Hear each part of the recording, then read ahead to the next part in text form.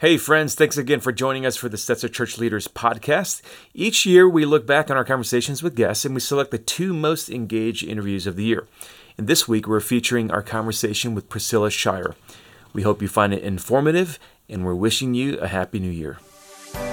Welcome to the Stetzer Church Leaders podcast. Conversations with today's top ministry leaders to help you lead better every day.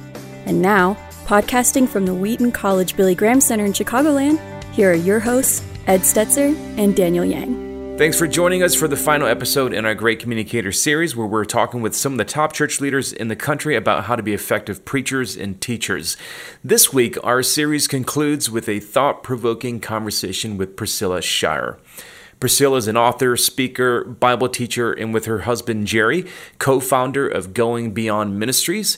Going Beyond equips believers through books, Bible study resources, conferences, and films like War Room, I Can Only Imagine, and Overcomer. Priscilla has authored more than a dozen Bible studies and speaks to churches and conferences all across the world every year. But before we hear from her, we want to remind you that if you're enjoying our interviews, it would help us if you left us a review. But first, now let's go to Ed Stetzer, Editor-in-Chief of Outreach Magazine and the Executive Director of the Wheaton College Billy Graham Center. Okay, great. Well, we're super excited, Priscilla, to have this conversation with you. It's, of course, in our Great Communicators series. And you've been teaching so many people have heard you and been blessed by your communication, but we want to kind of go behind the curtain and tell us a little bit about how you prepare when you're going to do a talk, you're going to do a message. What does Priscilla's preparation look like? Well, I have to acknowledge the fact that I'm very aware that I've been sort of in this masterclass on communications by default. My whole life, I've just sort of sat in church every Sunday, and Tony Evans has been my pastor since I was 1 year old. And I'm serious. I'm sure I'm a little biased, but Dad really is one of the greatest communicators I have ever heard in my life. And his capacity to communicate God's word in such a clear way that is so precise, yes, but is also so simplistic in the sense that anybody from any walk of life and any sort of level of biblical understanding can grasp these meaty principles. So I've heard that sort of teaching my whole life. And so sort of my natural reflex is to look at the scripture through that lens. How do I take this passage of scripture, this portion of scripture, and exegetical teaching, because of my master class and seeing Dad do that my whole life, is my natural bent. So I'm going to look at a portion of scripture that has grabbed my attention, either because the major principle that I see shimmering to the top there as I look at this passage, or because just in my personal quiet time, the Lord has, and this is honestly, Ed, this is the main way that I come across passages that I will eventually teach to others, is that it's in my personal quiet time that there is a string of conviction that hits my heart with so much power, and the Lord and I are dealing with me on it. And then over time, as I'm praying through it, as I'm wrestling through it, I see the ability to sort of allow other people as well to be able to feast on what it is that the Spirit of God is saying through this passage of scripture. And then I'm going to mine the text for the principles that support that one major theme. I cannot overemphasize how, again, back to my dad, this is one of probably the primary things that have been a valuable gem for me in teaching. What is the primary theme of this passage that I'm wanting to communicate to this group of people? And then what are the principles from this text that support that one theme? Because I think sometimes we get so caught up in all of the many great gems that we're finding in this passage that by the time the listeners have finished hearing us, there's a thing here they remember and maybe a little illustration over here, but there's not one meaty principle that they can take home and say, here's what I can implement in my life and adjust and shift so that I can line my life up with the word of God in this one way. And that's been a primary thing that has kept me focused in message preparation, is what's the one thing I want this listener to go home with? And then any principles that might be incredible in this text, but they don't support that principle, then I'm going to communicate that at a different time. I'm going to just stick to what the main priority is here as I communicate to these people in this moment. Yeah, that seems to take some substantive discipline. I would say to a lot of preachers, I want to say, you need to leave more on the cutting room floor. You need to, even when you talk about 3 points, which again is very simple, very typical in a sermon, there's 3 points. But the way you communicate, and I've listened to you multiple times, is those principles, they still have to support one main point. So how do you, again, you say you draw it from the text, but the text might say more than one thing. So how do you frame what goes in and what goes out? Yes. Well, that editing process is brutal because to you, everything is so valuable as you're looking at it. Everything is exciting you. You can see the juice and the meat there. But there is this process of once I've got all this study on paper and I see these principles or quotes that I've found or meat that I've pulled out of theological commentaries that are beautiful. And I go back looking at what begins to sort of come to the surface as the main 3 or 4 principles that are going to support my main point. Once I've got those 3 or 4 principles in front of me, then anything that does not fit comfortably into those 3 or 4 principles, I'm literally having to edit out. I put it on a separate page. So I'm saving it because it's good stuff for later, but I'm putting it on a separate page where it won't interrupt these major points. And I begin to filter in the things that support these principles. Mm-hmm. Anything that doesn't, I'm literally cutting and pasting it into a different document so that I can keep my mind and my heart focused on making sure that I'm headed in one direction for this message. Yeah, and you do communicate in very, very exegetically driven ways, which I think is an important distinction. So sometimes when people are working through an expository message, they'll actually say, well, verse 7 gives a new point, I'll take a different direction. And verse 8 takes a different one, I'll take a different direction. So there becomes a lot of content in there and it almost becomes running commentary. Your messages are much tighter. And so, but you also sometimes take larger passages and do that. So you are intentionally saying, not this part now, but it's still here, but not this part now. So talk to me about how when you're verbally communicating that, because you're obviously maybe skipping a theme in verse 7 to tie into the greater theme that's in the larger passage. Do you say, I'm going to hold this to later, or there's more here, but talk to us about how you do that. Well, I remember Zig Ziglar. He was like a grandfather to me in my early 20s. I got to spend a little time in his sphere. He's basically was like a preacher with a business suit on. That's what it was. And I remember him saying that an audience is going to remember 10% of what you said.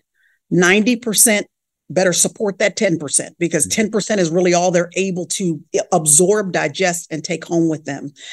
So when I'm looking at a portion of scripture that I want to share, honestly, I do take liberties and take rabbit trails. Sometimes I'll say that in a message. I'll say, you know what, I'm going to open up a parenthesis right here because this is some gems right here that I just got to pull out either from the passage or from the history behind it or something that was happening culturally at the time that is just a gem that I can't help but share. So sometimes I take rabbit trails intentionally. But most of the time, there might be a verse within a portion of scripture that I realize is going to take me so far off course from where I'm trying to head with the audience that I have in front of me, that I literally might skip that verse, read it, but not spend time really absorbing it or teaching it with that particular audience so that I can stay on task. So it does become, and I will tell you this too, I need to pause and say this, and I hope this encourages somebody. Message preparation is the hardest thing I do in ministry. Yeah. It is painful sometimes. If I allow it, it can actually become discouraging to me.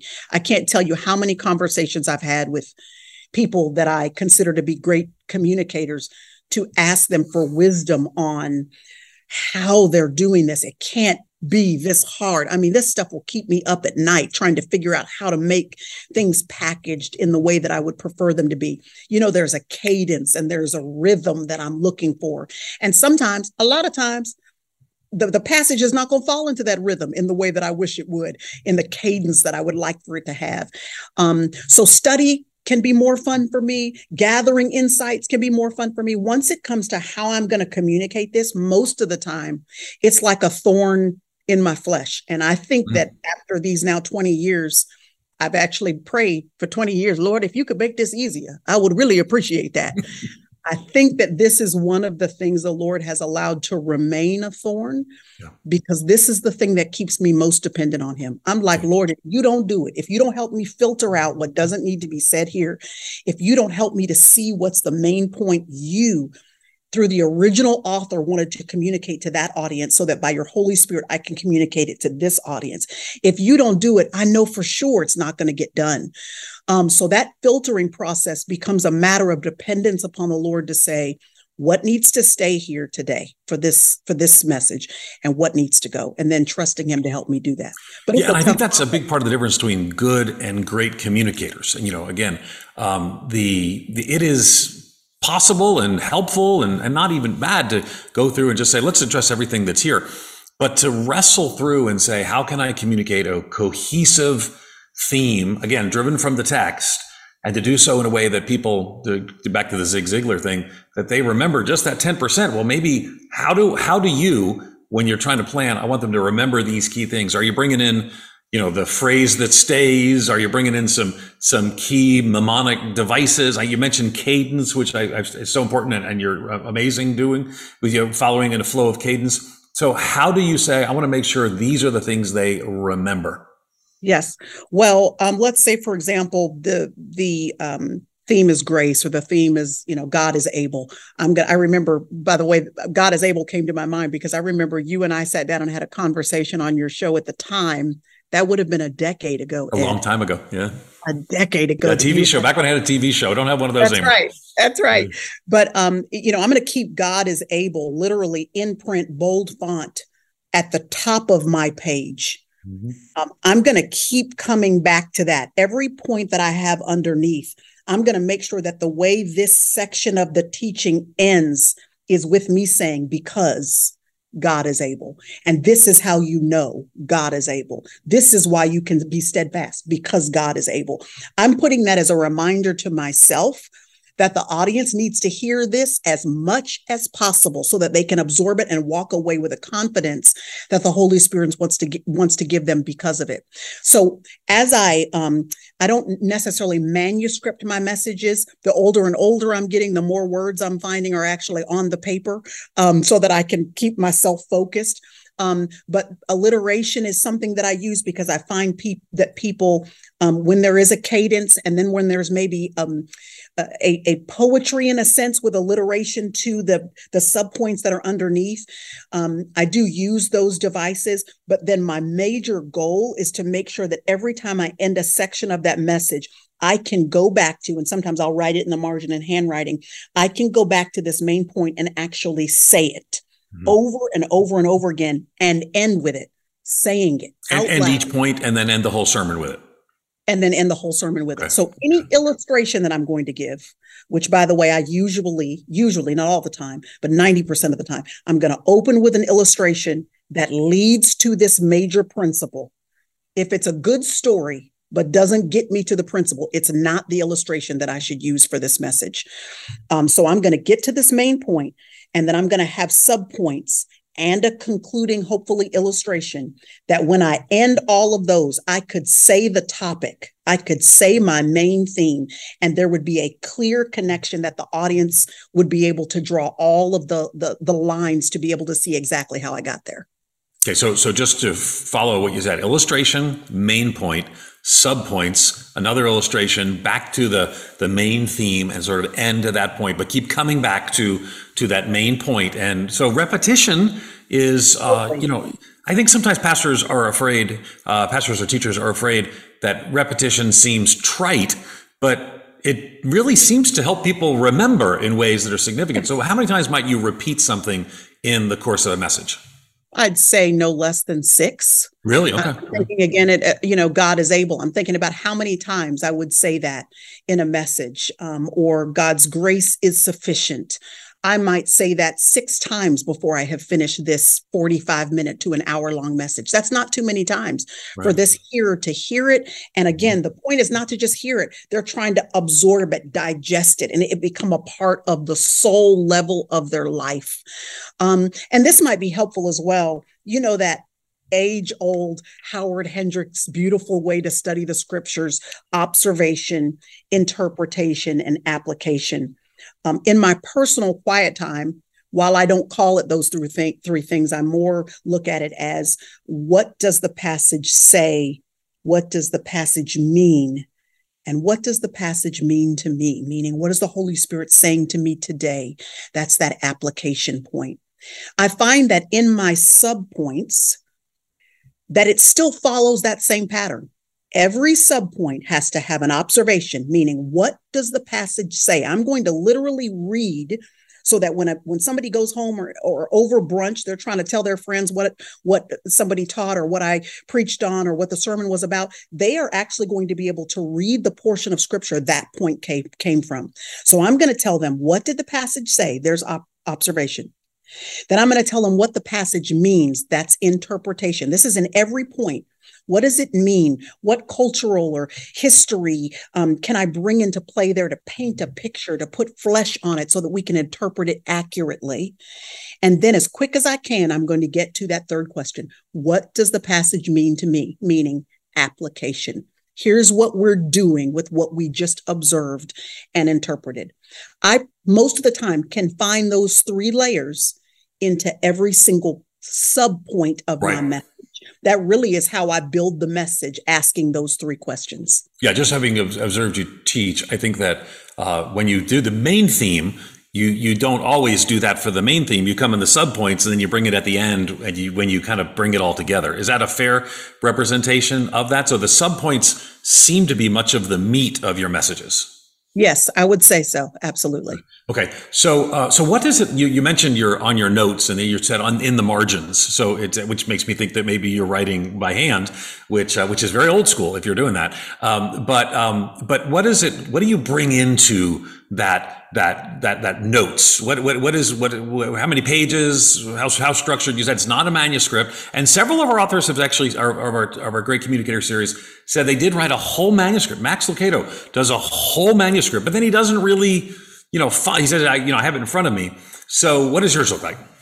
Well, shucks, he's Max Lucado. I know it is. You expect him to he's writing books when he's doing these things. So absolutely, as he should. Oh my goodness, a wordsmith.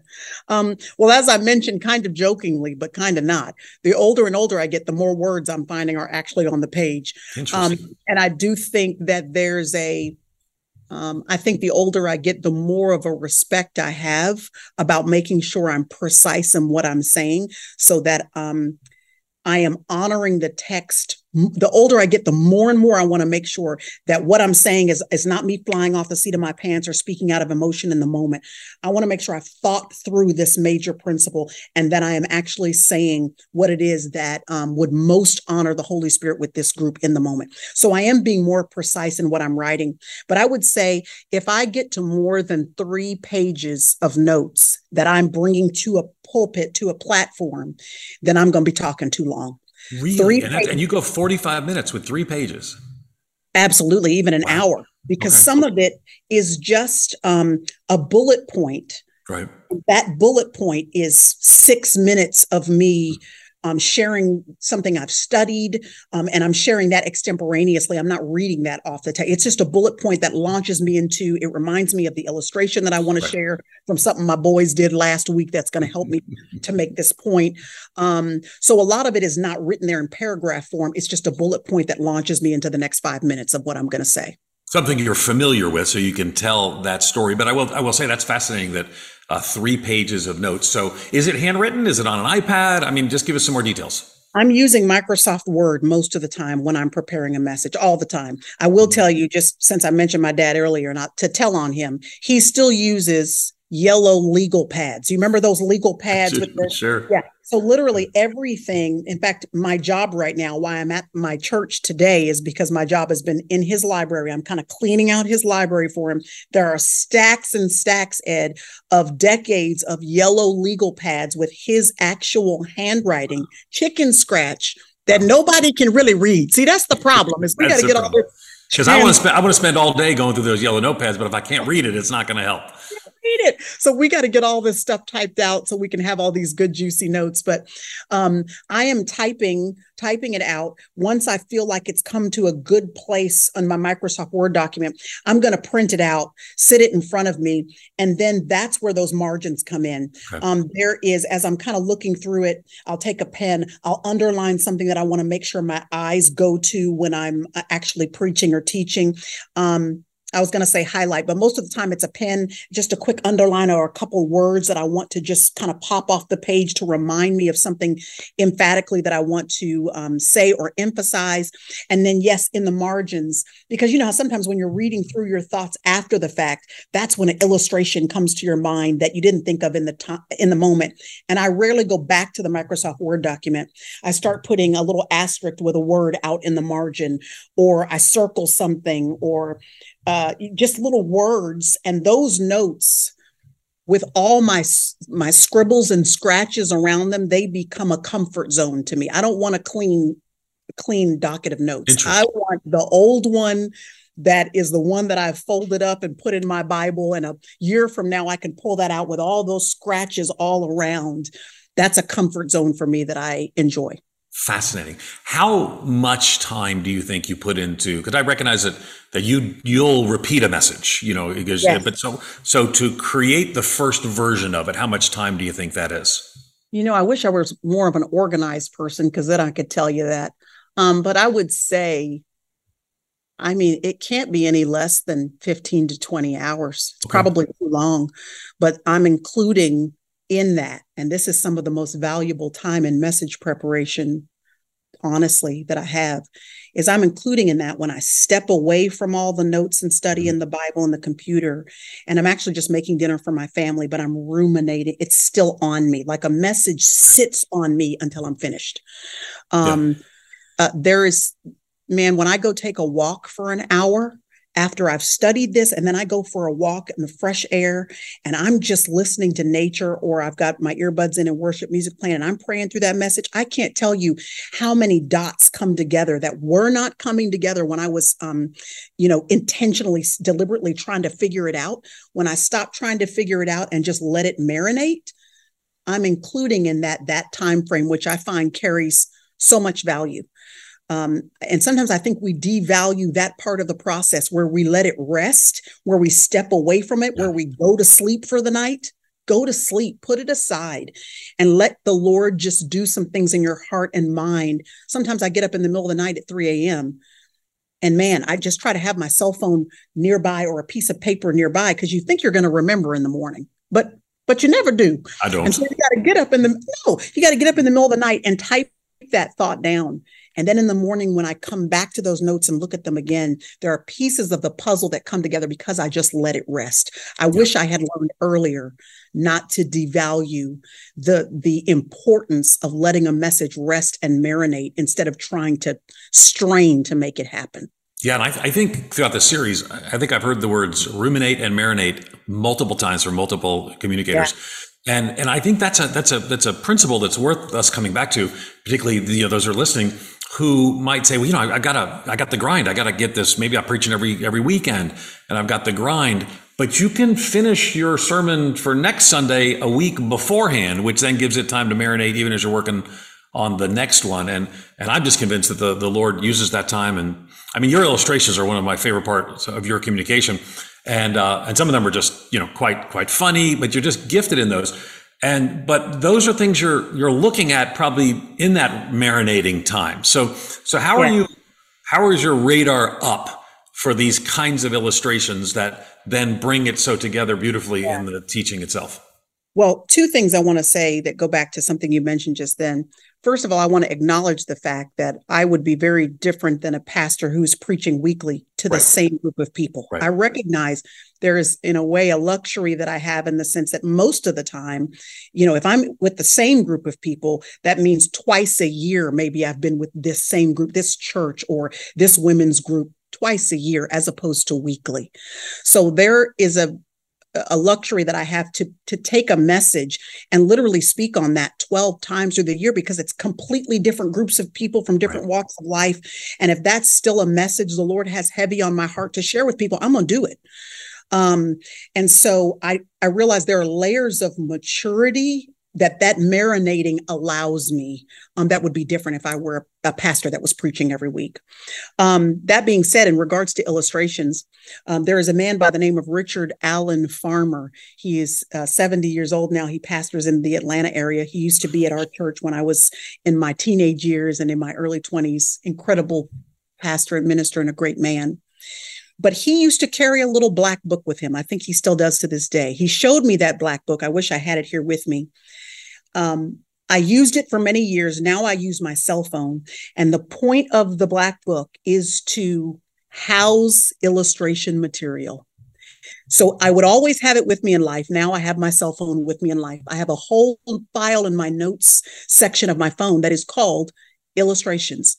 When something happens, somebody says something, my kid does something funny, something happens to me, life happens, and I see that thing is shimmering with the possibility of spiritual emphasis.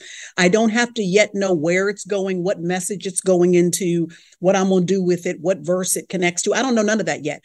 I just know there is a weightiness to what was just said or what just happened that at some point might be great fodder for a message or for a book, for a chapter, for a blog, for a magazine article that I might need to write. And one of the greatest regrets that I've had in the years is thinking I'm going to remember something instead of taking the time and the moment to do what I like to, I've prayed about that. Lord, help me to be more honoring of the opportunities you give me to house these illustrations, to treasure them, to pocket them. And then when the time comes, I can't tell you how many times I've looked at a message that was a little bit bland and dry because it didn't have that element of story. And I flipped through that black book to number 238 that has been sitting there for 5 months. I had no idea what I was going to do with that illustration. And it fits perfectly in this message. Or it starts a chapter that I've been trying to figure out, where do I go with this chapter of this particular book I'm writing? And it fits there perfectly. And I'm so glad then that I took the time to record that illustration or that story.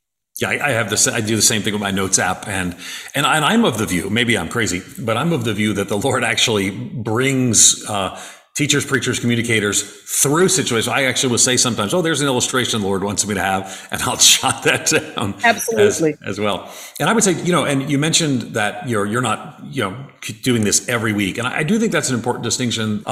But the idea of gathering illustrations, the person with that little black book that you mentioned, that's someone who's preaching every week. So you can build those files and then they do make a difference.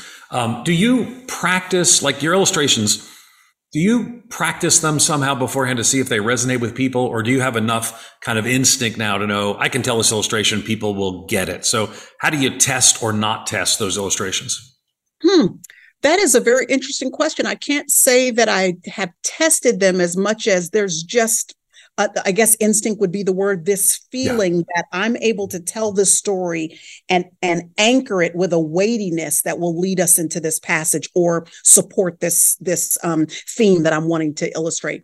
There's just a weightiness to it, or there's something that I know will draw or endear the reader or the listener in so that I am able to then have their attention. To me, an illustration is an incubator. The point of it is to build enough of a ecosystem that I can rest my point in it. And it so support this point and incubate this point that it provides an opportunity for the entire message to be cultivated in the heart of the reader. It's like fertilizer to just help this point to carry more of a fervor and a fire in the ears of the listener. When you are preparing, you're trying to engage the text. What do you go through? Certain commentaries? You use computer programs? This is very practical, but these are things that are super helpful to people. How do you engage the text itself? Yes. I try to discipline myself not to look at any extra biblical information too soon. I try to sit with the passage for a minute. When I say a minute, I mean the first, few times I'm reading through that, maybe through the first, if I have the space and margin for it, through the first week, I try to just read the text in different translations, pray through it, think about it. It might be for a couple of days where I just make sure to sit with it for a little while and see what observations and interpretation I'm going to gather and write down on the page that the Holy Spirit is bringing to my mind from correlations that I'm making from things I've studied in the past, from Old Testament passages that are coming to my mind that I can connect with this New Testament passage. I want to just see what the Holy Spirit's going to do first, put that on paper. And then, yes, most of the time, I'm going to immediately open up Logos Bible software. I probably should be on their staff at this point, as should many of us, because we should get them to like be a sponsor of the podcast or something. Because same thing. I mean, I use it as well and find it invaluable. I mean, how can we not use it? I mean, I still am a lover of paper commentaries, Right. books. I love underlining. I love flipping a page and seeing, the dog ears from 3 years ago and having the little Post-it notes, the small ones that are sticking out in all the different colors. I like that. But there is something that is so resourceful and necessary in this day and age about being able to quickly find resources gathered that are going to help me to see so many different insights that would take me hours and hours of study. There are things we wouldn't even be able to find, Ed. They're in the back of Dallas Theological Seminary somewhere in somebody's dissertation. But being able to, put in that scripture verse and then see what pops up, see what maps pop up, what illustrations are there in Logos, what Tozer said about that, what Spurgeon had to say about that. It's just an invaluable resource and enables me to dig deeper quickly so that I could put meat on the bones of this message that the Lord's brought to my heart. Yeah, I'm intrigued, though, that you start with without engaging commentaries. I actually had to get to the place in my own life where I read a Bible without any notes in it, because the notes I want to follow the notes, and I end up, in study when really I'm just trying to reflect directly on the Word. And you said in that you want to see how the Holy Spirit works in you. So going from that, and then you go to the commentaries, what should the preacher teacher expect related to the Holy Spirit engaging that person? And again, I think you're the only one in the series I've really asked this question specifically. But so what can I expect? Do I need to study and do my best to communicate as best I can, or what am I waiting on the Holy Spirit to guide, and how does He guide? Well, gosh, that is a great question.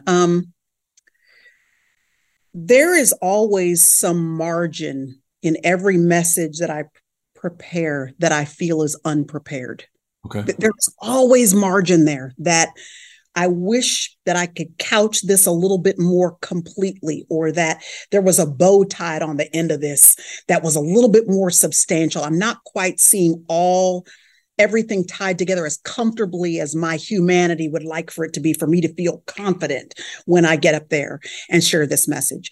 That margin I have found for me is that Holy Spirit margin, where I just say, okay, Lord, I literally know I have actually done everything that I can do here.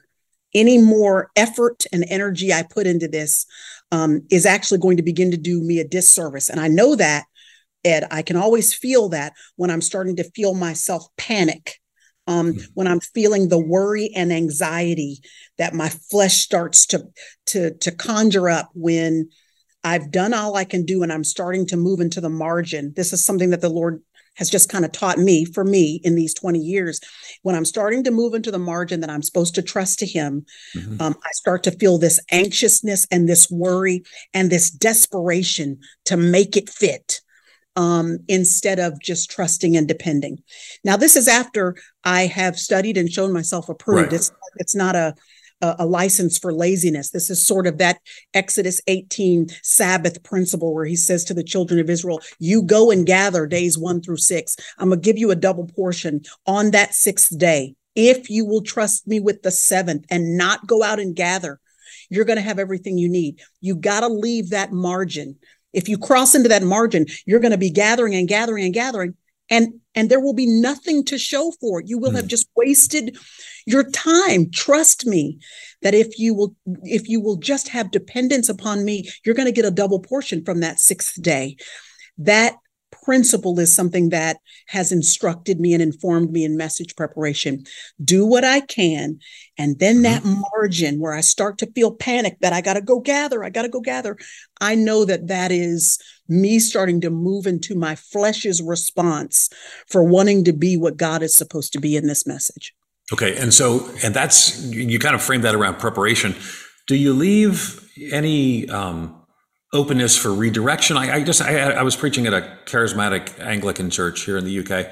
I just had a fascinating conversation afterwards, and someone said, because they commented on my message being very prepared, and I think they meant that as a good thing. They said, how do you what if the Holy Spirit just redirects you? And my answer was, well, generally the Holy Spirit has directed me in the preparation of that. So where's the spot? Is there spontaneity and Holy Spirit leadership in the delivery of that message? Or is it mainly the Spirit has led me in the preparation of that message? Or maybe it's both, but if so, what are the percentages? I need exact percentages.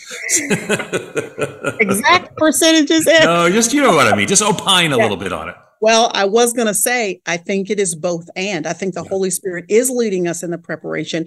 And I do think that that's what that margin is for when I stand up to teach, because all that editing that I did, cutting and pasting things off of the page, that's still in my mind and it's still in my heart. There have been times when, just talking about the Holy Spirit leading a meeting or leading a gathering, there used to be a time where in a seminar, I would have a question and answer time. And I can remember people asking questions about a passage that, had I not done my study, yes, the Holy Spirit gave me the words to say in the moment, but it was partly because he had prepared me in advance to make sure that I had an adequate response for what it was that I didn't know I was going to be asked in front of 1,000 people in that moment. So yes, the Holy Spirit leads us beforehand, but as we prepare, we don't even know that he is equipping us and preparing us for those moments of spontaneity, or where the Holy Spirit is going to give us insight into what this particular group is dealing with. That might be a nuance of this text that is not on our paper to share.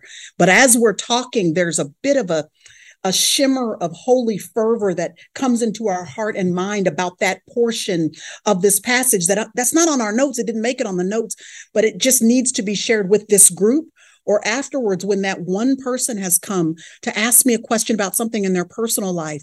And I know that something that was off my notes page, but I remember it and I can tell that is what this person needs to hear for what it is that they're dealing with in their personal private life in the moment. I don't discount any of that spontaneity and its connection to my preparation as also the Holy Spirit moving in the moment to make me an adequate servant for his purposes for those people.